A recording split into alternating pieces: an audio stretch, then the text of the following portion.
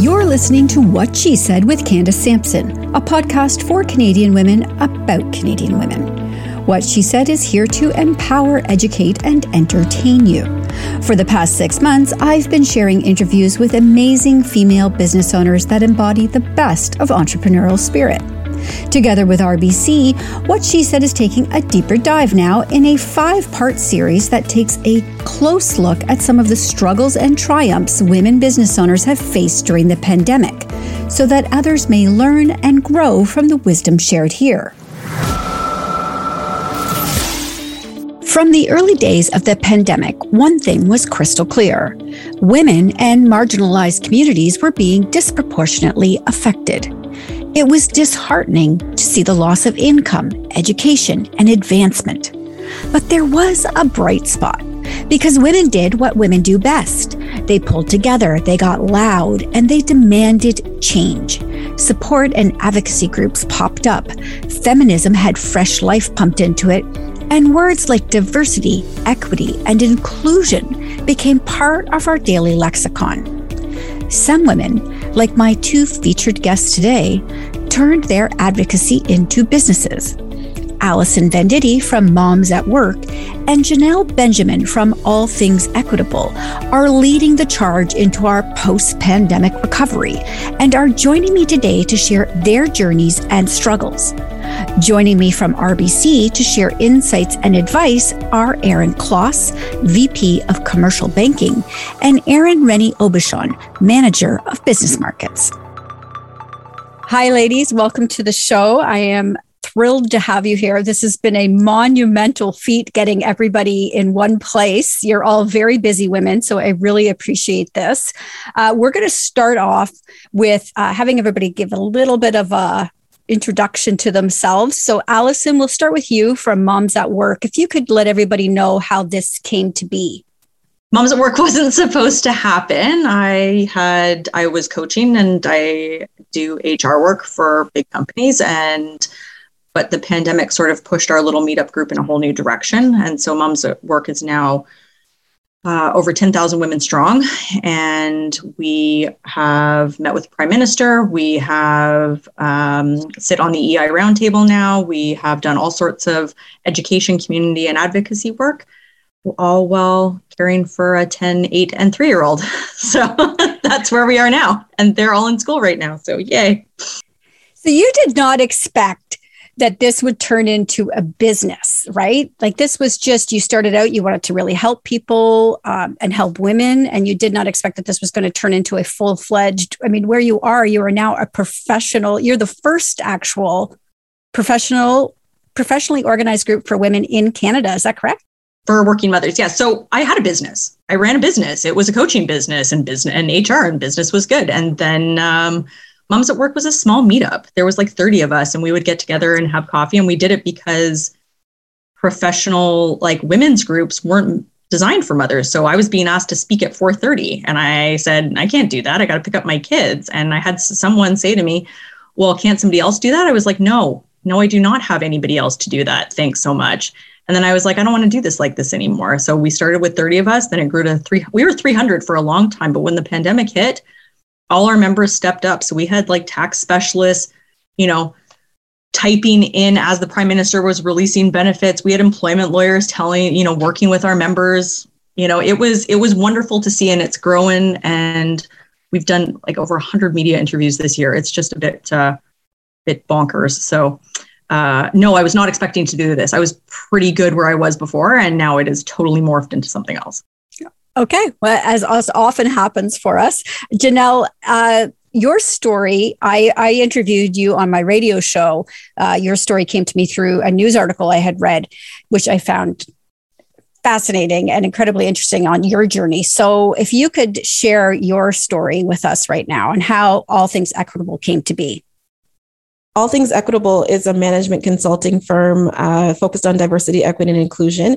And it came about specifically through the pandemic when I was already laid off, had a job opportunity rescinded. That's the news article that you're talking about that was featured in the Globe and Mail. And then George Floyd happened, and then Amy Cooper happened.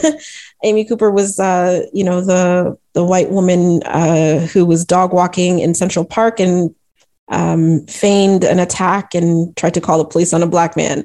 And so I went nuts after that, and I thought, enough of this, telling people of color where they belong and where they don't belong. I should belong in the workplace, and I haven't belonged there either.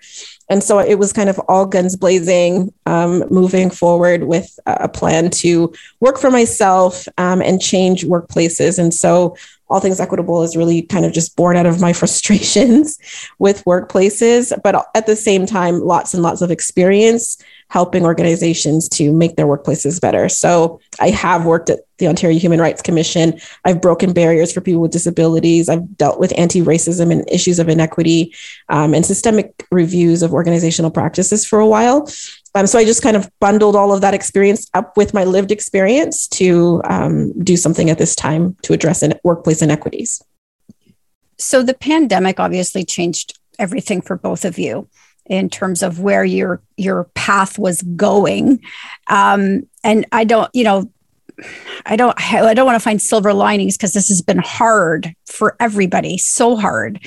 But for you personally, have you had these really truly rewarding moments throughout the pandemic where you've seen the change you've actually affected for people? I'll start.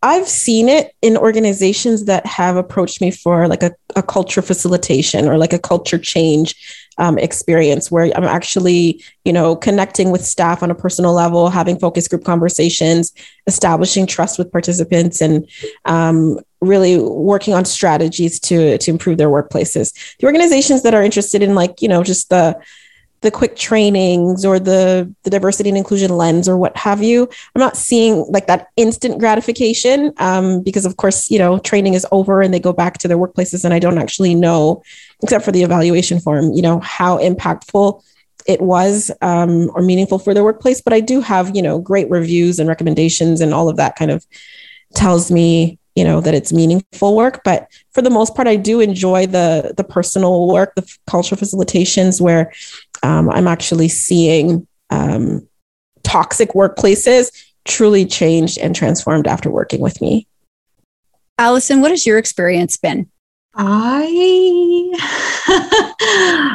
I started from a place where I couldn't believe that I had to start an organization because things were so bad for working mothers. I battle with the frustration that we have two pay equity commissioners so that companies can pay women the same as men. And like that, those are paid units in the government that have to exist in order for those inequities to like even be dealt with, not even close to erased. But for me, I was like, we've done lots of things for individuals. I am proud that we have, sourced affordable legal counsel for people who don't qualify because of so many reasons. I get to see in my group people who are like, that group members are hiring other group members, that they're giving people jobs, that they're helping people, find it, because we've had the same thing that Janelle was talking about is like, we've had lots of members whose job offers were rescinded or they were laid off when they were pregnant under the guise of COVID, which is, it was really hard to stomach. But at the same time, I was like, we made sweatshirts with all the profits going to Black Lives Matter and several other organizations. All our gear goes to charity.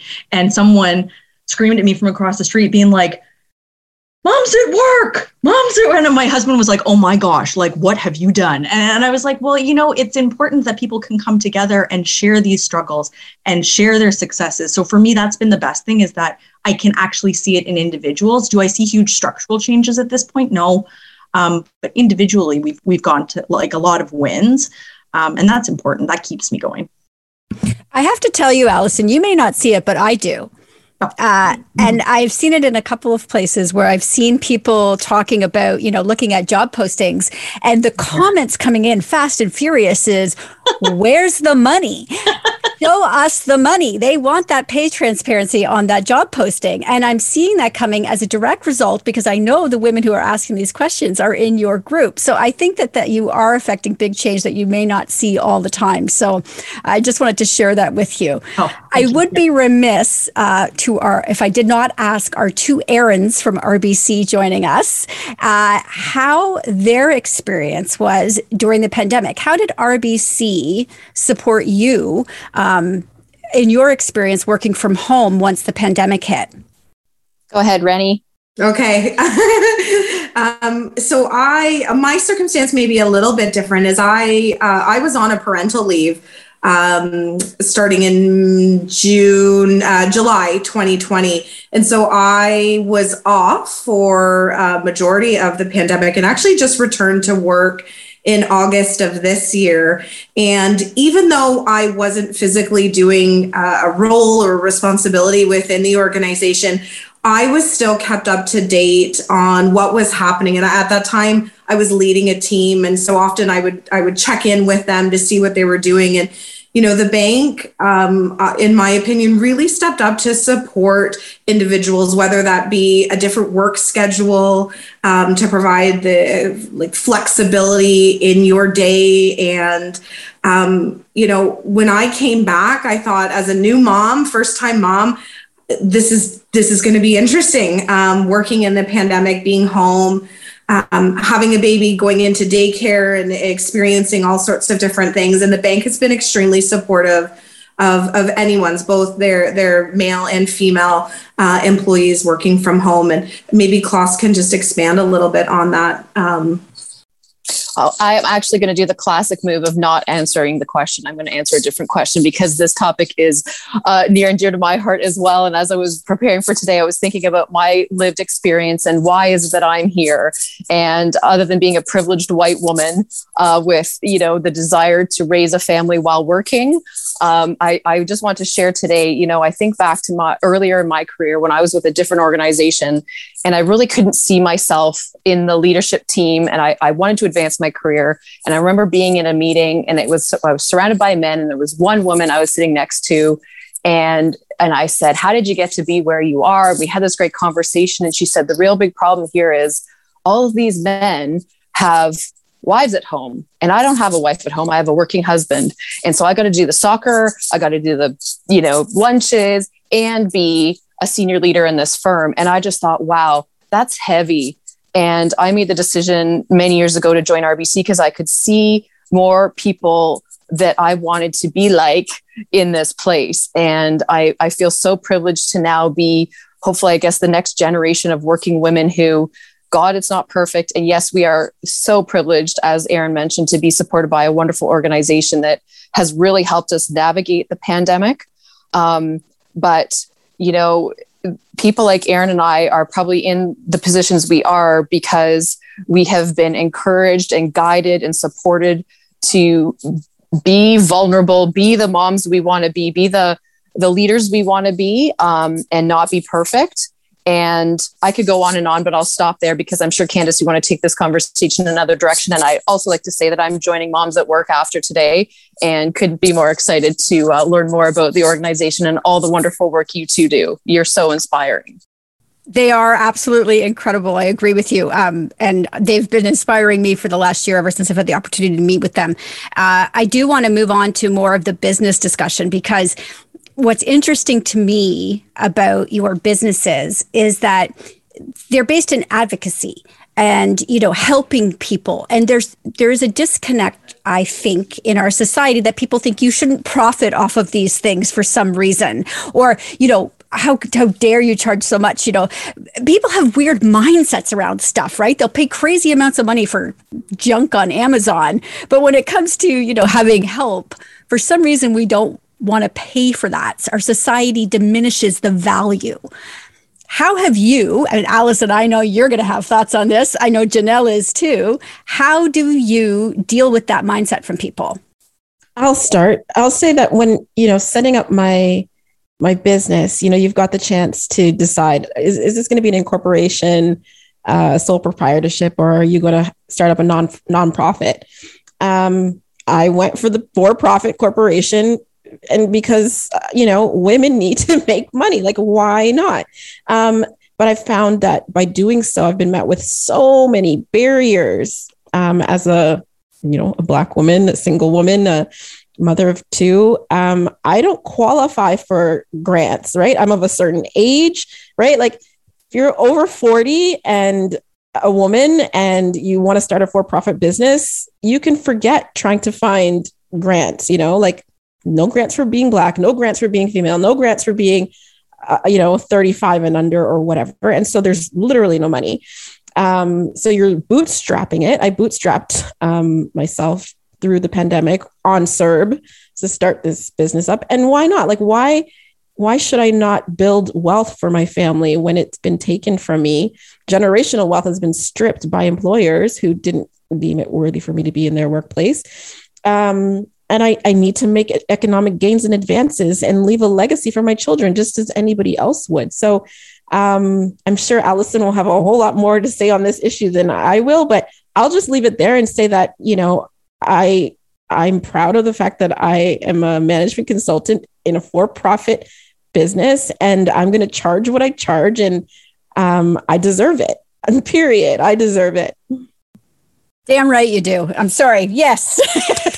We're all applauding on this podcast. Nobody can, but that was fantastic. Thank you. Okay, Allison, jump in because I can see you biting your lip here. I'm like, oh my gosh. So I always say, I'm like, nothing bad happens when you pay women money. That's my line. Nothing bad happens when you pay women more money. They invested in themselves. Like nothing that Janelle just said there that she was like, I'm going to buy a yacht or fly into space on rockets. Sorry, I just call it. But I'm like, we are talking about doing better things for the world and for ourselves. And the notion, so I've had at least 100 people be like, Moms at Work should be a nonprofit. And I was like, I want you to think about why you're saying that to me. I want you to think about the reasoning behind why you are saying those words to me, because I'm offended. The fact that I should have a business that does things better than other businesses means that I shouldn't make money. I'm sorry, that is not okay with me. So it's created dialogue and conversations. But like Janelle said, I'm like, there is no money. And I was an accommodation expert at my workplace that could not then accommodate me after I became disabled. So like that stays true to me. I'm like, they paid me out as opposed to trying to work with me. This is a consulting firm, by the way. So I set out not to change the world, but to show myself as an example of what people could do. And I'm like, because a lot of times corporate doesn't work for people. I get that. That's fine. And it didn't work for me, but I can set an example and say, I am not straight. I am not able-bodied, but I am here and I am killing it. And I want to set that as an example for everybody else. And in the meantime, I also plan to leave something for my children. And it sure as heck ain't going to be a non-for-profit. Ready to take control of your future? Realize your business idea with RBC through digital-first solutions, advice, and services that go beyond banking. They can help you start and grow your business. You can get started with opening your business account online. RBC Ideas Happen Here. Learn more at rbc.com/beyondbanking. Oh my God. I just have to chime in on that because the organization, no names, I'm not going to name them, but the organization that rescinded my offer was in the accessibility industry. Like, what is it with these so-called inclusive employers that are just out there like wreaking havoc and causing harm? But, to your point about just women who, don't do anything bad with the money that they're given, I will say that I've already been reinvesting in communities, supporting other women to fund businesses as well. And basically they're all working on the world's to-do list and generating fantastic businesses that are helping society and advancing a lot of the initiatives under the United Nations SDG goals, right? So Allison is absolutely right. Women supporting women is never wrong. And when you give us a for-profit entity, we're going to turn around and reinvest in others that are doing this important work. It's a no-brainer.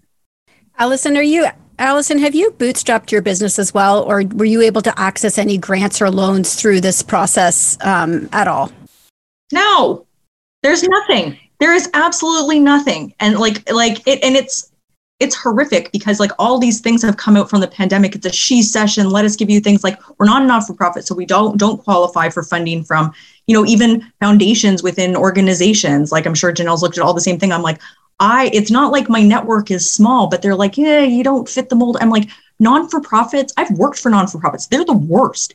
They just dump money into like all sorts of things and have a board. I'm like, I can't move at the speed I need to and make the changes I need to and be as flexible as I need to with all those things hanging over me. And I think it's unfair to cap the access. Again, I'm like, there's all these restrictions on where money goes and how it's directed and and I was like, so, but we're okay. Right. But I feel bad that we have to then go to our members because I was like, it took me almost 100 hours to set up that thing with the prime minister, right? Coordinating people, coordinating schedules, setting up the time, working with his people, making sure whatever, getting an event person. I'm like, that's all unpaid. So we can make these changes, but I didn't used to make no money. I came from a 6-figure job. And now I'm being asked to do so much stuff for free, so much things, everything's for free. People are always like, can I pick your brain? I'm sure Janelle gets this too. Can I ask you a question about whatever? I'm like, no, this is my job. But in the nicest way possible, because that's what's expected from women. But I find it's been very frustrating and to try and get validation on ideas. And I don't know how much time Janelle spent looking at these grants, but I feel like we could have just saved each other a ton of time and energy. But it's not a small amount, and it's been so disappointing. So disappointing. Yeah. Every time somebody sends me a pitch competition or, I'm just like, okay, another time suck that, I'm not going to win and, no monies will be given to me. I no longer I'm interested in entering all of these pitches. I'm no longer looking for grants. Every accelerator that comes up or, this program or fund drops for Black entrepreneurs or whatever. When I look at the criteria, again, it's for a nonprofit. I'm not eligible. I'm not wasting my time anymore. And I'm actually now profitable. So I no longer need any of that. So I'm totally with you, Allison. It's just, we deserve it. Oh, and on the Pick My Brain issue, I actually have a link on my website at www.allthingsequitable.ca that has a Pick My Brain button that takes them to my Pick My Brain site where they have to pay me for my time.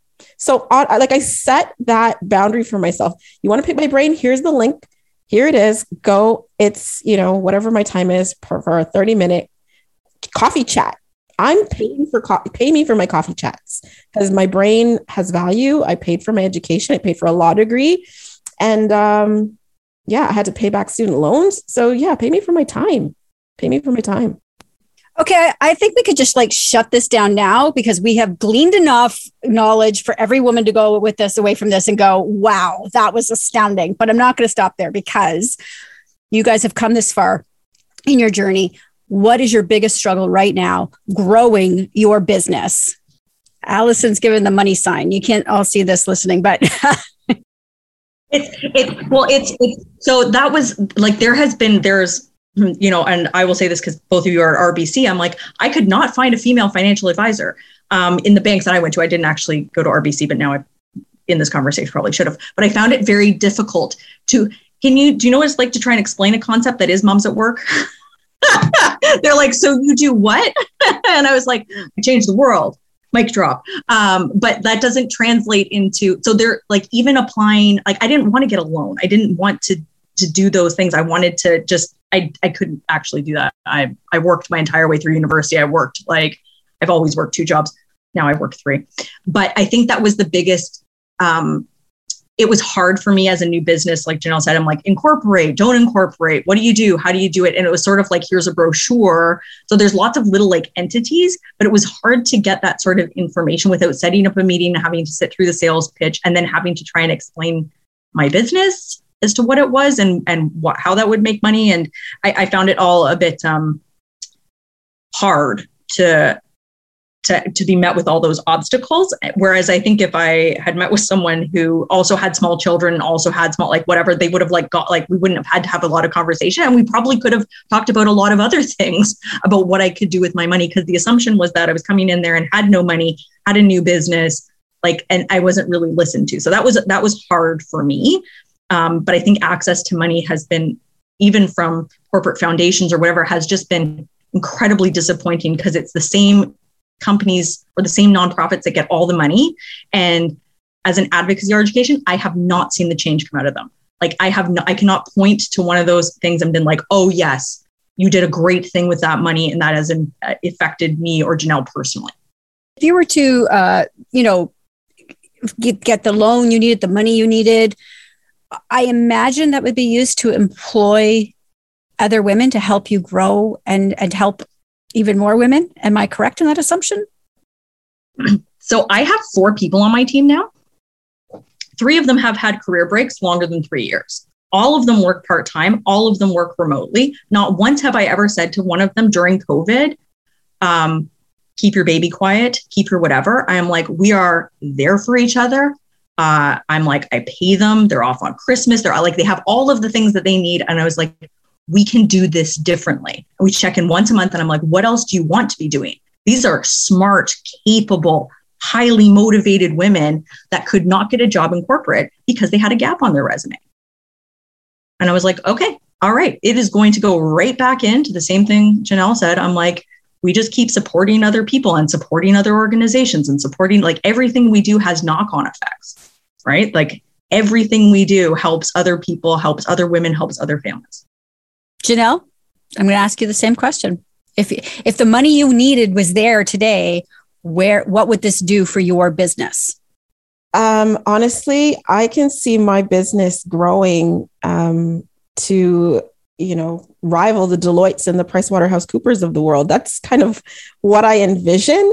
But, it's really difficult if you don't have angel investors and funders. And like Allison, I wasn't interested in loans. So it's like, how do you scale, right? So if I could scale right now and have all the staff and have the glossy, slick Bay Street style office and all of that, sure, I would. But, is a bank or an institution going to invest in me or believe in me to that extent that I could rival the Deloittes and the PwCs of the world, right? That's what it really boils down to. And when you're a new business, a year in the making, to get that type of capital behind you, it's just, it's really, really difficult. They're looking at your credit. They're looking at your personal credit. They're looking at your personal assets to say, okay, well, how can you back this loan? I'm not interested in backing the loan with my personal home. That's the precise reason I incorporated.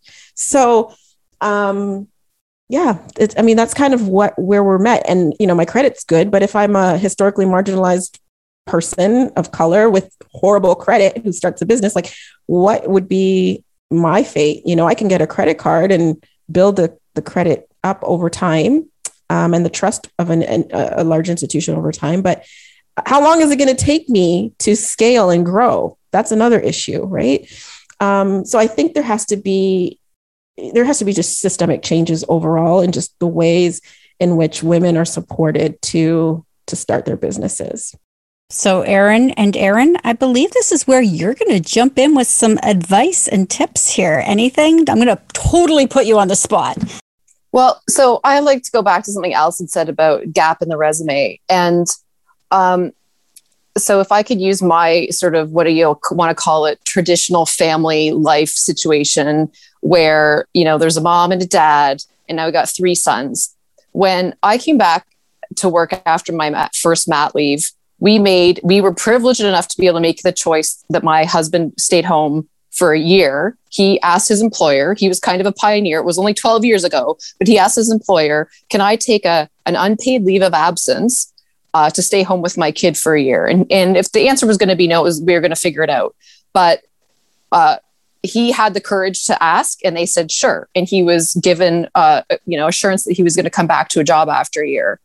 And so where am I going with this? Back to, I think, Janelle's point around systemic and Allison's point around how resumes are viewed for women, maybe versus men. one of the things that I try to do with my team, which is largely made up of young guys, is continue to encourage and embrace their role in child rearing and part of the family, and enabling their working wives, in this case, in the case of maybe a traditional relationship or whatever, to enable them to have the women to have more time to apply to their career if that's what they choose to do, and make it okay for the guy to not do what we expect a guy to do, work the 80-hour work week or whatever. So I don't know where this fits into the conversation. I think it's one of the things that when I think about systemic, I think about my husband's experience of being the only dad at, baby Picasso, and then having the guys comment on how's it going, Mr. Mom. And those are the some of the things we have to shut down so that more women like us can be successful. And I think it starts with conversations like this. And it I don't know, nobody's nodding, so I must be out in left field. Actually, I don't think you are, because I think, one of the things that I've seen Allison talk a lot about is, Eve Rodsky's book, Fair Play, which is an excellent example of, yes, this conversation does need to include the men as well, right? So I think that's an excellent point. But as far as growing their business, any tips and advice on what they should do to, I'm going to assume you're going to say come into RBC and talk to me, but what are the tips you would give anybody listening to a broader audience right now when those grants aren't available, when perhaps their credit rating is not the greatest? What could you offer in advice for those things? I'm happy to take that. So my particular team, we work with our small business clients. And so, my advice to those individuals who are looking for support from a bank is exactly that. Like, come in the door, let us sit down and talk to you. We have some fantastic advisors that have great experience, that have great knowledge and advice to share with our new business clients on what, from a financial institution standpoint, what we can do to support your growth. And that's really all it takes. And that allows us to start that relationship and help grow and be there every step of the way to provide you a different lens to your business, to give you that advice that you need in order to sort of like meet your financial goals as it relates to your business. So the first step would be to go in and find an institution that is going to work with you. And something that I share with my team, it's almost like dating, like try a few out. We all offer loans, we all offer bank accounts, but at the end of the day, it's who you're dealing with and the relationship that you have. So Allison, you mentioned, you just never felt like connected to anyone because maybe they couldn't relate. And I think that goes a long way with what, like, I think at Royal Bank, what we do differently is we want that relationship. Like, we're here for advice to support you, and it's all about the relationship. So, go in, try a few institutions, and make sure the person that you're dealing with is someone that you can truly talk openly and freely about and with, and share your ideas. So I'm going to jump in here with in terms of growing our business. I want to make both Janelle and I both worked in corporate. And what I find is female business owners, it didn't work for them. So it wasn't, I had a child at 6 kids. I did not have, I was taking care of my father-in-law and my mother-in-law, and I'm like, work didn't work. So I was put in the situation to work for myself because I could not make it work. So you're dealing mostly as female business owners from almost every single one of them that I've met. The system wasn't working for them. So now in Moms at Work, we tend to have 10,000 women, mostly who are feeling very personally attacked that they cannot make it work. Something's wrong with them because they cannot make this work. And I'm sitting here going, this system was not designed for you. It was designed for people who have a partner at home and who have options and whatever. And for the majority, 85% of businesses are small or medium-sized businesses. So those businesses don't tend to have as much flexibility. As an HR perspective, I know that. So then how do we know that? How do we support these businesses where the system didn't work is my question back to sort of as a general question, not to RBC specifically, but knowing that these people have likely been traumatized by that system. How do we support them so that like it's easier that like there's more doors open, because literally Janelle and I both, I'm like, we fight every day just to get the things that are given to other people. Right. That wasn't actually going anywhere, but I see this trend with female run businesses all the time, that they're doing this because they could not make it work anywhere else. And it's not because I want to be Elon Musk or I want to be that's not what I wanted. I just needed to be able to make my kids specialist appointments. That was what drove me. I needed to be at Sick Kids. And you know what happens when you get a Sick Kids appointment with an interior medicine person? You go. This is such a huge conversation. I mean, we could talk for hours and hours and hours. We're not going to. And all of this is to say this is actually kind of perfect because Allison needs to jump off to go pick her kids up at school. I do. And so we're going to let her go because I think that's actually perfect. This fits so perfectly into this entire discussion. Allison, we're going to let you just jump off. We're going to finish the podcast without you, but do you have anything you'd like to say, sort of a mic drop moment on your way out the door to pick up your kids? No, I think that it's just that these conversations are important. And I think that it's important also like to reflect to your audience that, like RBC is here listening and, like with other women who have children. And like, this is not some like magic giant corporation where like people are not people. And to what first Erin said, sorry, you're both Erins. You're both Erins, is that it is about fit. And as I've grown my business, I really need someone who understands my business and who is willing to like talk me through some of these things, because guess what? This is the first time I'm doing a lot of this. And for my person at my bank, I'm like, so payroll. Now what does that look like? So he's earning his value in helping me walk through those. But thank you for the opportunity. And I'm going to go pick up my children. So have fun. Thanks, Allison. Ready to take control of your future? Realize your business idea with RBC through digital-first solutions, advice, and services that go beyond banking. They can help you start and grow your business. Get started with RBC. RBC, ideas happen here. Learn more at rbc.com/beyondbanking. So Erin and Aaron, just quickly, because I do agree with what Allison just said, that these are the conversations that affect change. And since you're in your time with RBC, there's a lot that's happened in the last couple of years when it comes to dealing with things systemically, dealing with things in regards to women. Are you seeing these changes happen within your corporation? Because like Allison said, this is such a great point. RBC is, yes, it's a corporation made up of people who are having all the same struggles. I'd love to jump in on this one. And I have what I think is a really kind of cool, like full circle moment here is my mom, who was a longtime RBC employee, was one of the first to pioneer a job share opportunity within the organization. And I remember probably being 10 or 12 years old. And that was a huge step for her. And part of her desire was so she could spend more time with my brother and I, because my dad was the one out working, he traveled.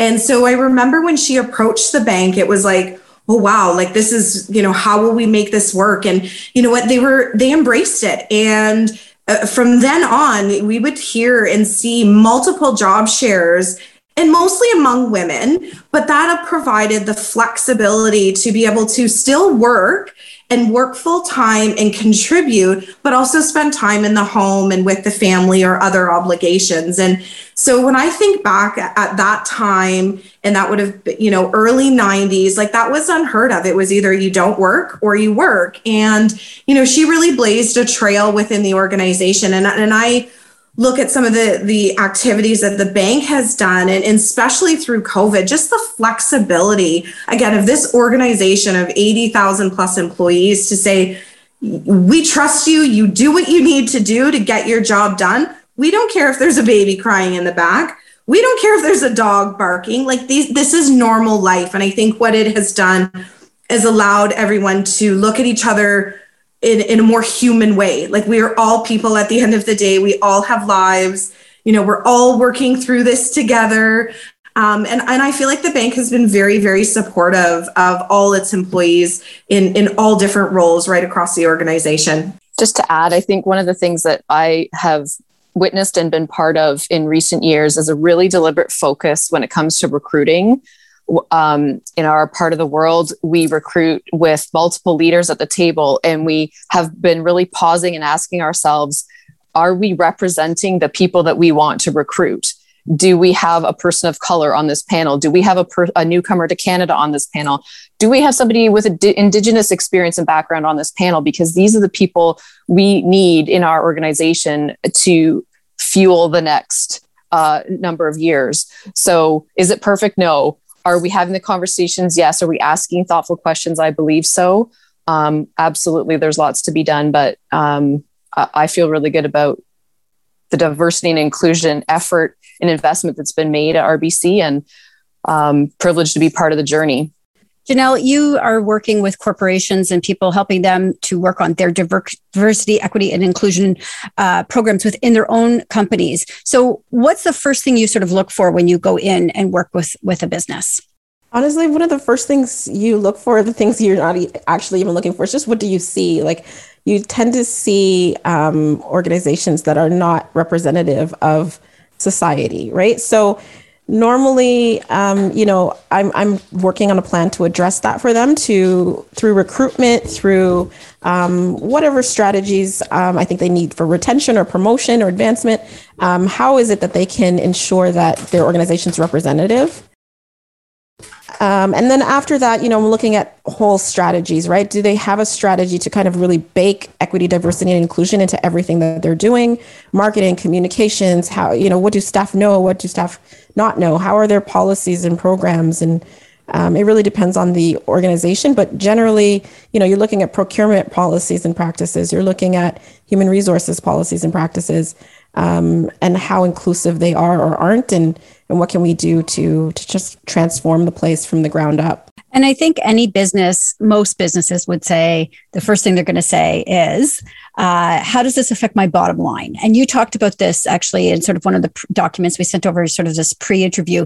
You had said that this diversity, equity, and inclusion is good for business. So just quickly, as we wrap this up, if you could explain, how is this good for business to do this? How does this make your bottom line better? Sure. The business case for diversity and inclusion is well known. It helps organizations to innovate better when you have diverse teams. You're going to have less conflicts among your staff. You're going to have more people innovating, helping to make decisions. You're going to be able to support your stakeholders to a greater capacity. Your clients, if they're abroad or wherever they are in the world, you're going to be able to communicate with them. If you've got diverse perspectives and people who can speak a multitude of languages in-house, you're just going to be able to have less complaints, internal complaints of discrimination and harassment, less legal or litigation challenges. I mean, there's the cost benefits are completely there. I think everyone kind of knows that now. And I think that's the reason why we're seeing that this industry's booming in such a way. And so it's another reason why organizations like RBC should be working with people like myself, because the field is just totally booming, precisely because we benefit organizations in such a way. And we benefit communities, really. When you can make an impact as an organization on your community because you can identify with the people in the community, it's only going to be more profitable for your endeavor. Erin, we're going to close this out. Do you have any thoughts to add to that? I think I would just say, congrats to Janelle and Allison. In the roles that Erin and I have right now, we're so privileged to work with, I think what one of you said, you really are the heart and the soul of the Canadian economy. And we know, because we're a regulated industry, we can't always make magic happen for startup businesses or new entrepreneurs. But I think because of conversations like this, we're getting better at trying to, as we already talked about, match people with other humans that can have great conversations to help you with your business evolution and think about the evolution of your business beyond traditional banking. And we're investing in all kinds of ways with partnerships like organizations like yours, Janelle. And, there's so many ways we can be creative and innovative in ways that maybe weren't traditional banking. And so it starts with conversations like this, and who knows where it might go with a bit of creativity and internal fortitude and passion. So thanks, Candace, for a great conversation today. And Janelle, congrats and keep going. And Allison, you too. We believe in you. Thank you so much. Thank you so much. It really is meaningful to hear from other women in the industry to kind of give us that word of encouragement. And certainly it won't help. It won't hurt to for us to have, established this relationship through this conversation. So thank you, Candace, for creating this forum for both Allison and myself to have fantastic advisors like the two Erin's on the call that we could reach out to and connect with if we need to going forward. So thanks again. I feel certain that these conversations are going to continue behind my back after this podcast is over. Just watching the interaction on it it's been thrilling, and I knew this was going to happen. So it's why I was so happy to do this podcast with all four of you, because I think there's such great things that are going to come out of this for everybody. So I want to thank you all for joining me today. It was a great conversation, and we're going to have you back again. Maybe next year we'll redo this and see where we are a year from now. Would love that. Okay. Amazing. Thanks, everyone. Thanks so much, ladies. Have a great day.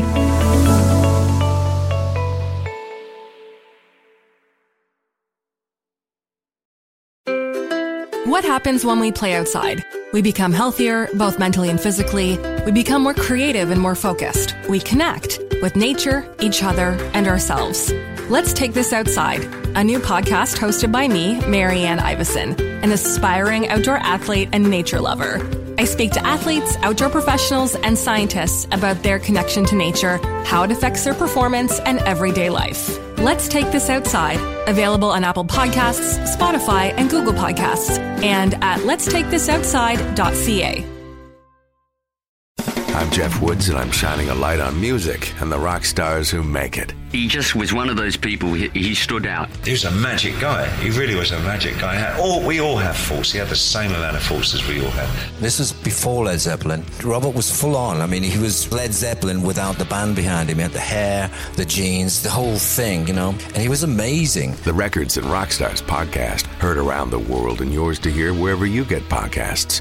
All the episodes from jeffwoodsradio.com. Another Sound Off Media Company podcast.